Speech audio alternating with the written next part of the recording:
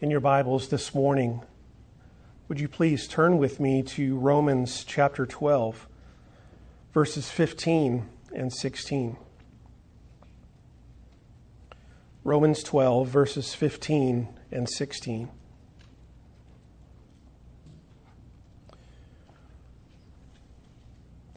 We've been walking through this passage in Romans chapter 12 together over the last 5 or 6 weeks or so, and just been thinking about how these everyday exhortations of Paul that apply to us all the time as Christians, how they apply specifically to our lives in the midst of recent events, in the midst of a time of crisis. And this morning we're going to be looking at 2 verses that deal with our relationships, in particular with our brothers and sisters in the family of God. Some of the things that Paul says in this passage have more to do with our relationship with the world. We saw that last week when we saw that as Christians, we are to, in grace, take in a passive way the persecution, the mistreatment of the world, and in an active way to actually respond in kindness and love to our enemies. And so those exhortations have more to do with our relationship to the broader world. These 2 verses that we're looking at this morning seem to have more to do with our relationship with one another as the family of God within the body of Christ. And so Paul says to us as Christians, rejoice with those who rejoice, mourn with those who mourn. Live in harmony with one another. Do not be proud, but be willing to associate with people of low position. Do not be conceited. Let's bow in prayer together. Our Father in heaven, we thank you that we have the privilege to read your word today. We're thankful that we have the opportunity to gather together as the family of God.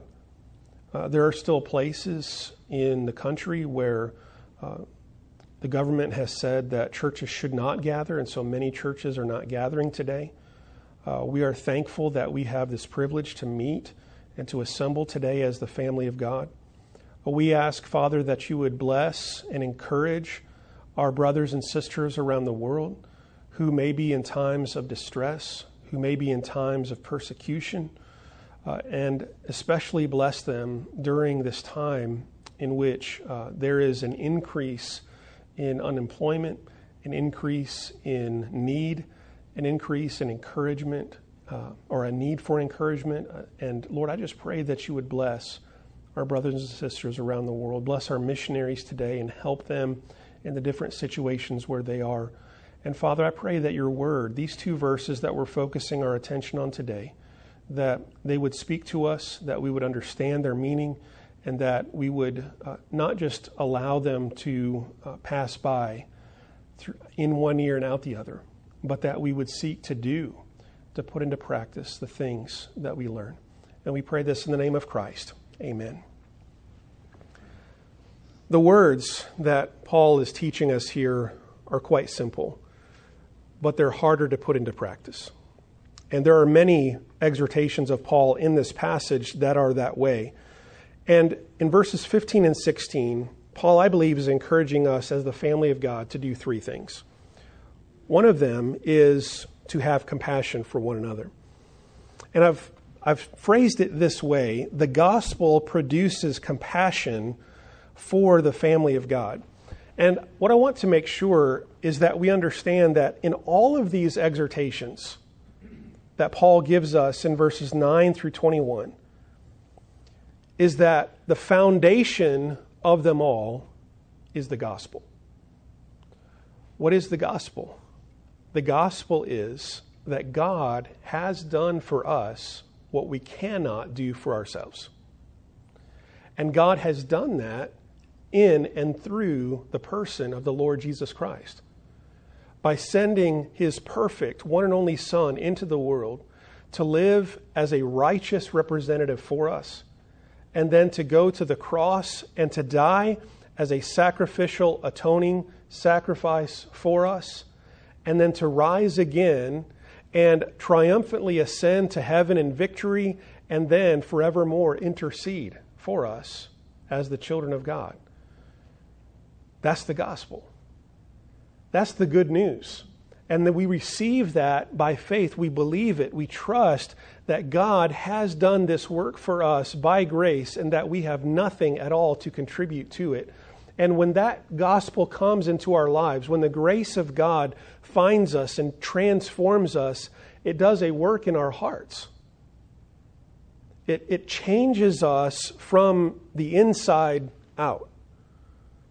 In his letter to Christians in 1 John, the Apostle John said that when we are born of God, when God's seed, he says literally, comes to dwell in us, that means then that we will live in such a way to bear forth the family likeness of God.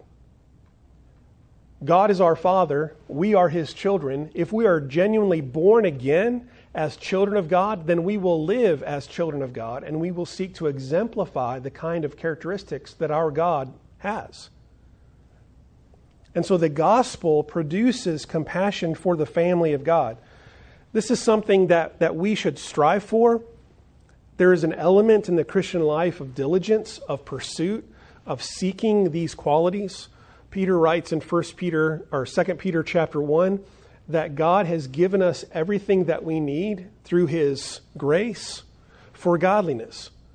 And then he says in 2 Peter chapter 1 verse 5, therefore with all diligence add to your faith virtue and knowledge and self-control and loving kindness, brotherly love. All of these things, he says, do with diligence. But he grounds that in God has given us what we need for life and for godliness. And so the gospel produces these things in us. The Holy Spirit comes into our lives and produces his fruit in us, but we also actively seek and pursue these things in the strength of the Spirit. As Paul says in Colossians, I work mightily as God works in me, as his mighty power works in and through me. And so we work, but it's God's power, his grace, that is working in and through us. So the gospel produces compassion for the family of God. And Paul words it this way in verse 15. Rejoice with those who rejoice. Mourn with those who mourn. And what Paul is asking us to do here is he is asking us to join together with our brothers and sisters in the Lord emotionally in what they are going through in their lives. One of the key words in verse 15 and in verse 16 is the idea of to think the same. To think the same. Paul uses that in verse 16 to encourage unity within the body of Christ. But that idea is also present here in verse 15, that we are to think the same in the sense of if our brothers and sisters in Christ are going through a time of rejoicing, then let us join with them in that rejoicing and share that joy and encourage them. If they're going through a time of hurting, of sorrow, then let us join with them in that sorrow and feel that sorrow. Rejoice with those who rejoice. Mourn with those who mourn. D. Martin Lloyd-Jones, in his sermon on this verse, suggests that the first command is actually harder to do than the second command. And he makes the case that when we as a person, as a human being, see someone weeping, see someone mourning, there's kind of a natural instinct there for our heart to go out to them. He says, yes, there are callous people. Yes, there are cold-hearted, stubborn people who just pass by and don't take any notice. But there is a kind of a natural pull to, when we see someone hurting, to try to comfort, try to console that person. But he says oftentimes when we see someone rejoicing, someone enjoying a good time in their lives, maybe a good word, a promotion at work, an income of a blessing, he says sometimes that's when our selfishness flares up. And instead of rejoicing with them, we actually get jealous. We actually get envious, and we think, why didn't that happen to me? Why couldn't I get that promotion at work? Why couldn't I get that blessing that this person got? And he says it's at those times that we have to be very careful to not put our eyes on ourselves, but to continue to keep our eyes on others when others are going through times of encouragement and blessing. Rejoice with those who rejoice. And I was thinking about that during this particular time in which we're in, because over the last 2 or 3 months, there have been this coronavirus, this COVID-19 pandemic has affected people differently, hasn't it? It's affected people very differently. And so, I can say this for myself, but I know that my experience is not the same as others. For me, this has not greatly, significantly impacted my life. It's altered it in some ways. There are some things that I do differently. It's changed some of the things that I do with regard to church, especially in some of the audio and video and being produced online, and it's changed some of my patterns. But in a large part of it, I'm still able to do many of the things that I was able to do before. And so some are like that. Some, their jobs go on, their jobs continue, their patterns of life continue. Some alterations, some frustrations, but all in all, not too bad. There are others that have been devastated by this. Some have lost jobs. They've been laid off. They're unemployed. There are some who are struggling to find the basic necessities that they need right now because of difficult supply chains and things that are lacking in different regions or areas, especially when we think about around the world and even other places in the world that are affected by this that aren't as well off as America is. So this is affecting people differently. And I was thinking about that in this verse when there might be those who are mourning, and next to them, sitting in the pew next to them, might be someone who's rejoicing. And that makes it hard, doesn't it? Because within the same body of Christ, or even globally within the family of God, there might be some who, in the midst of this coronavirus pandemic, their job, they get a promotion or they get a job. Whereas someone else, they get laid off and they lose a job. So one person's rejoicing, another person is mourning. That makes it tough, doesn't it? So how do we respond in those situations? Well, it's going to be very difficult for someone who is mourning to rejoice with someone who's rejoicing. It's going to be very difficult for someone who's rejoicing over a good thing to mourn with someone who is mourning. But the gospel calls us to difficult things, doesn't it? The gospel calls us to difficult things. Jesus says, love those who persecute you. Pray for those who curse you. That's a difficult thing. To mourn with those who are mourning when you just received a blessing. To rejoice with someone who's rejoicing when you just received devastating news. That takes grace, doesn't it? That takes grace. That takes the gospel power of the Spirit working its way out in our hearts through our lives. That takes prayer. God, I can't do this on my own. Help me to share with, to empathize with, to put myself in the shoes, if you will, of this person who's going through this time. Father, help me in that. One of the things I think that hurts us as Christians a lot in our application, in our trying to live this out in verse number 15, is that oftentimes we just don't notice. Sometimes we're just so focused on our own lives and what's going on in our own activities, and we just got our normal routines and patterns, and sometimes we just don't pay attention. We don't pay attention when something good happens to somebody, and we just kind of let it go by, where we could have had the opportunity to say, congratulations, that is great. Let me rejoice with you in that. Or we don't notice when someone's hurting, and we could say to them, I mourn with you. I pray with you. I pray for God's grace for you during this time.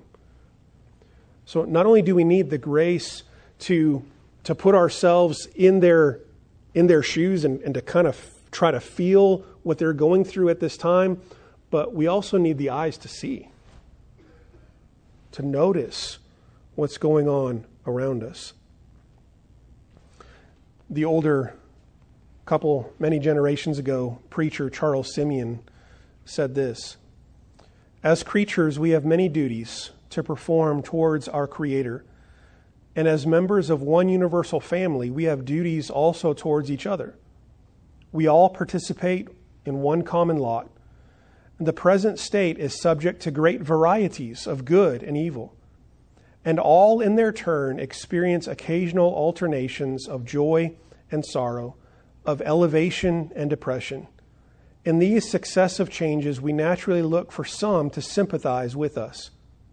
We expect that they who are partakers of humanity should feel some interest in our affairs.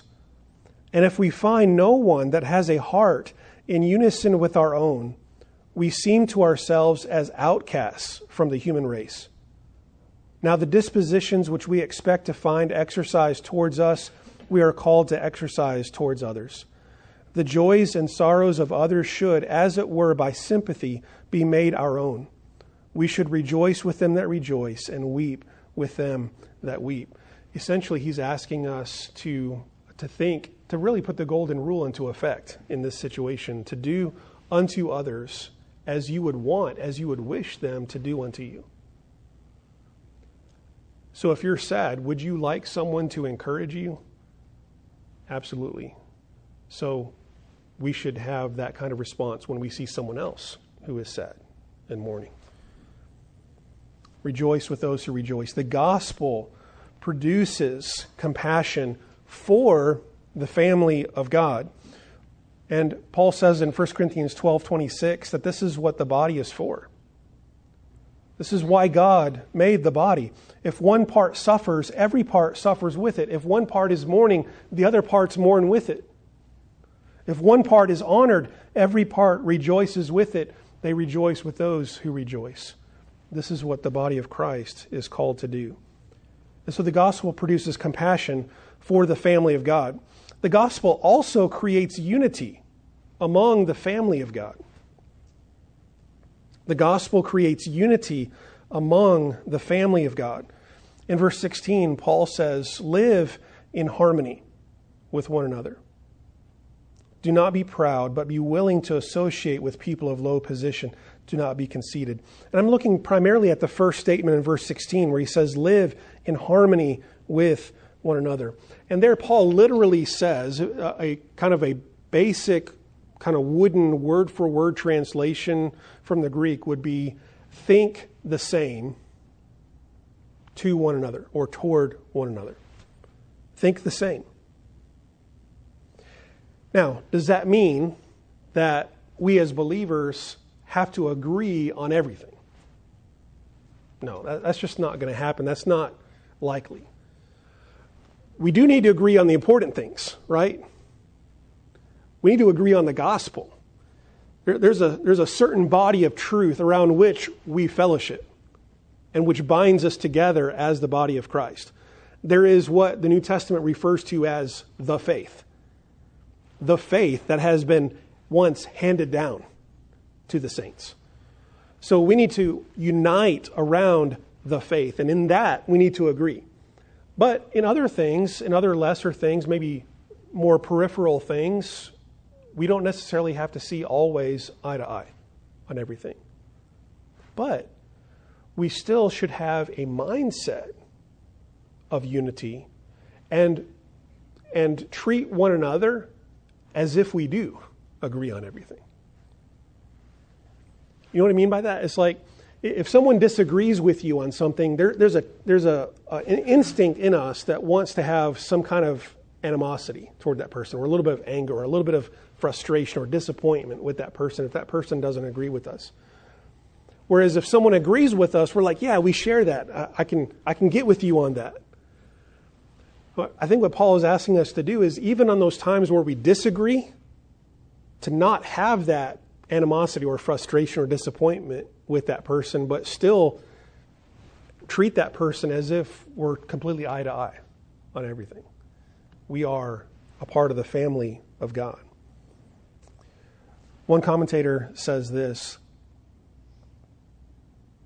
Paul is calling us to a common mindset.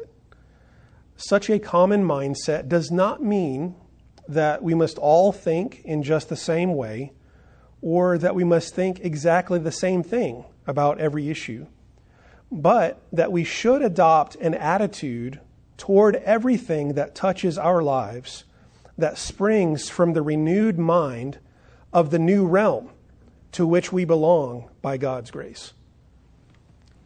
So it is calling us to have a mindset toward one another that reflects the gospel and the new creation that we are a part of. Live in harmony with one another. Paul also encourages us in this passage to have humility, and the gospel produces that. The gospel generates humility before the family of God. The last part of verse 16 says, "Do not be proud, but be willing to associate with people of low position. Do not be conceited." Pride. Wow. Pride is like the Achilles heel, I think, of the human race.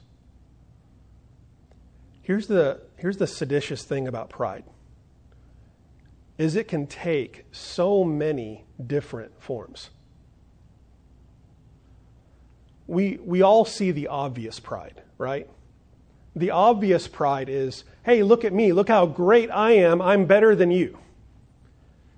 That's the obvious pride. But there's also other forms of pride. In fact, one really kind of deceptive form of pride is self-pity, in which we're always down on ourselves and we're always berating ourselves, but we're doing that in the presence of other people, expecting what? Now, let me encourage you. Let me tell you how great you are. Let me tell you, no, that's not true. You're this or that. And there's a, even the self-pity, what's the focus? The focus is still myself, right? One common denominator in all forms of pride is that I'm at the center. Whether it be in self-pity on one end of the extreme, or whether it be in self-promotion and boasting on the other side of the spectrum. The common factor in all pride is I'm at the center of my world, and everything revolves around me. And that's a mindset that is not compatible with what the gospel is seeking to produce in our hearts. And Paul says, do not be proud, but associate with people of low position. And probably one of the greatest illustrations of this in the Bible is given by James. In James' letter, he gives the example of a church, a worship assembly, where you have a poor person come into the assembly, and he's dressed in, cheap clothes, kind of maybe tattered clothes. You can obviously tell this person is poor. This person doesn't have much. And so they say, here, come sit, in this really, under this person's footstool, kind of using hyperbole to show this really terrible position, this bad seat in the house, the worst visibility, the worst place where you could possibly hear the message. Here, come sit over here in the corner where no one will pay attention to you. But then in comes, the mayor of the town, or the governor of the state, or the president of the United States, or the richest man in town, and the church says, here, come sit in this really special place that we've reserved for you. And James says that's hypocrisy. That's hypocrisy, and that should not be in the family of God. Because within the family of God, we are all one in Christ, aren't we? The cross of Christ levels us. The cross of Christ levels us. Here's why. Because no one has anything to contribute. No one has anything to contribute. And we are all equally in infinite sin debt.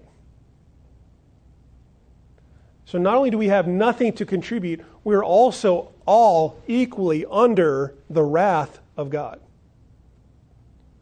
So it doesn't matter if you have $5 billion in your portfolio. Without Christ, you are condemned. It doesn't matter if all you have is 2 pennies and a long list of credit card debt, and you're in bankruptcy. But you say, Father, forgive me, for I have sinned. Have mercy upon me. Then you're justified and welcomed into the family of God.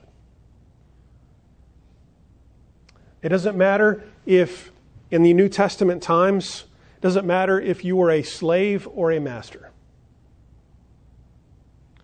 You might have a slave who was bound for heaven, but a master who was bound for hell. But you might also have the situation where within the same body of Christ, you have a master and his slave in the same body of Christ, and in the family of God, they're brothers, not master and slave.